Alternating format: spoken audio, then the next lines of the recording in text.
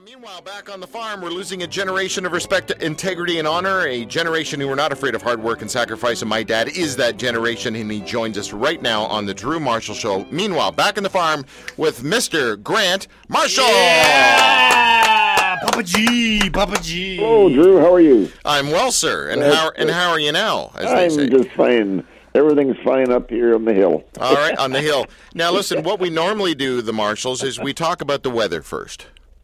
Well, the weather, it's overcast and it's cold. We are well below zero and had a little snow last night, but it's all cleared up. But Right. I think we're into winter. I think we're into winter, by golly. I think we are. It's time to kill the dog and make some gloves. It reminds me of the Royal Winter Fair because when I used to go to the Royal with some exhibits, we'd take down, in regular boots, and by the time the Royal was over, we'd have to come back up to Orangeville in snow boots. Yes. It always happens that first couple of weeks in November. Right. That's right. Just before our listeners freak out about my previous comment, I'd like a little context there. My dad told a story one time on the show about the fact that his dad, my grandpa, needed winter gloves, and the family dog wasn't doing well, and next thing you know, there were winter gloves available. Well, yes, they were big winter mitts. Yeah. Mitts, with sorry. Really no fingers. There was a thumb, and they would go well up his arm, and they were very, very cozy, and took the lines for the teams, and away they went. Yeah. And if you couldn't find them, you just call out their name, right? Yes, that's right. Where are my gloves? Come here, gloves. I was speaking with your sister yesterday, Aunt Eleanor. Oh, yes. And she said something about the fact that that this dog maybe got after the neighbor's sheep one time, and that didn't go over well. It could be. Dogs and sheep sometimes didn't get along. The dogs, once they got a taste of the sheep or something, they would bother them, and then the sheep would get bothered, and they'd maybe jump over fences and whatever.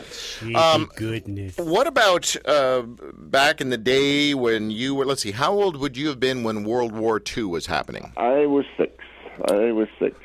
Okay. And I quite remember the Second World War because it started in 1939 and went to 1945. And the First World War, of course, my dad's brother Harold was in it.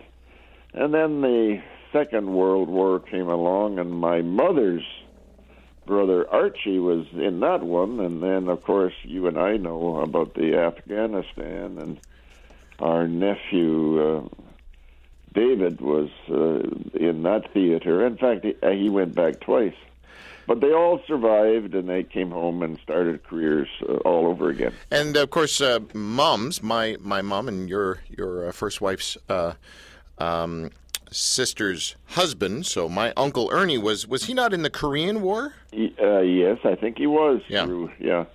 Ernie, and he never really wanted to talk about it, we can understand that. Sure. It was past, and it was something that he never really brought up. No. And my cousin David, of course, an MP with the military these days. And he's, it's kind of funny, the Marshalls and I guess all our family, maybe it's a country people thing. Cousin David doesn't really want to talk about this stuff too much either. No, he doesn't. And he now is up at Base Borden and does what he does there. But no, he's not very open about it. No. Dad, back in the time when you were a youngster, you said you were how old again? 6? I was 6 when it started, and we were soon into what they called rationing. The war effort was on, and things, everyday things became rationed.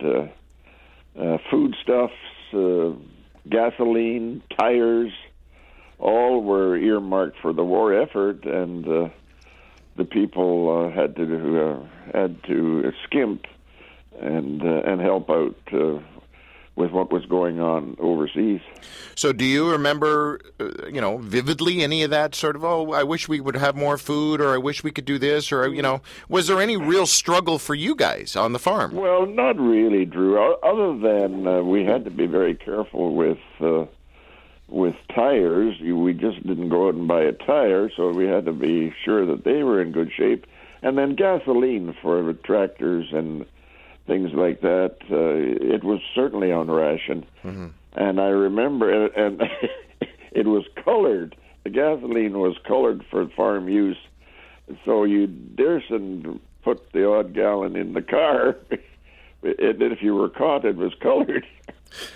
So you wouldn't use gasoline for domestic use. No. What about the news? Did you ever hear much in the news about the war? Well, we did.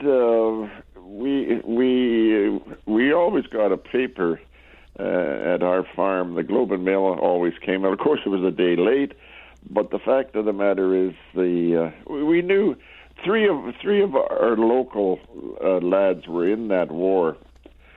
And we kind of had certainly an interest in how they were doing. And all three of them came back, and there was a big party, a D-Day party for these three fellows down in the Huckley village. And everybody went, and flags were flown, and good times were had. Yeah. And the glass was raised.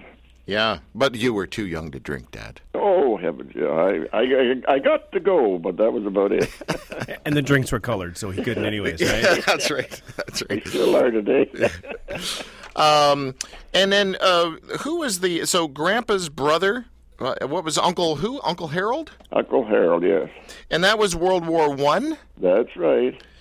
There's a picture floating around with him in uniform and with his mother. Mm-hmm. And they were at a fall fair, I think, and he's in uniform and quite proudly of it. Mm-hmm. At this fall fair, and Grandma, his mother, was showing a horse in the fair. Mm-hmm. Mm-hmm. Well, look, Dad, our generation, anyone really in the last sort of 40 years or whatever, we don't get it. We really don't get it. Whatever wars we hear about are fought over there. The last time we maybe even felt an inkling of something like a war would have been, maybe 9/11? Tim, what do you think? I really remember being impacted by the first Gulf War. Oh, with yeah. George Bush Sr. I remember driving home from university, and officially it started, and I just the news coverage, the Scud missiles. Yeah, I felt that pain in my footage. gut, like, oh my goodness. Yeah. This is real. Just a few hours ago on TV, of course, the ceremony in Ottawa, and I always like to catch it on TV, and it is quite a moving ceremony, and thousands of people gather at the cenotaph there in Ottawa. And tributes are said, and wreaths are laid, and they have a Silver Cross mother whose son was lost, and the dignitaries, and it's pretty well a whole hour of tributes to the fallen soldiers. Mm-hmm. Mm-hmm. And around the outside, of course, there's pictures of the veterans that are left. And in most cases, they're well in their 90s from that Second World War. Dad, by the way, I just want to remind our listeners we're speaking with my dad, Grant Marshall, and this is a segment we call Meanwhile Back on the Farm. Turns out to be the most popular segment on the show, and as usual, I'm living in the shadow of my father. Just kidding. Dad, wintertime on the farm, just before we say goodbye to you. I know we've talked about this before, but let's just bring our listeners up to speed who may not have heard you rattle on about winter on the farm. Well, winter on the farm started just pretty well about November. Yeah. And, of course, it went right through till first part of April.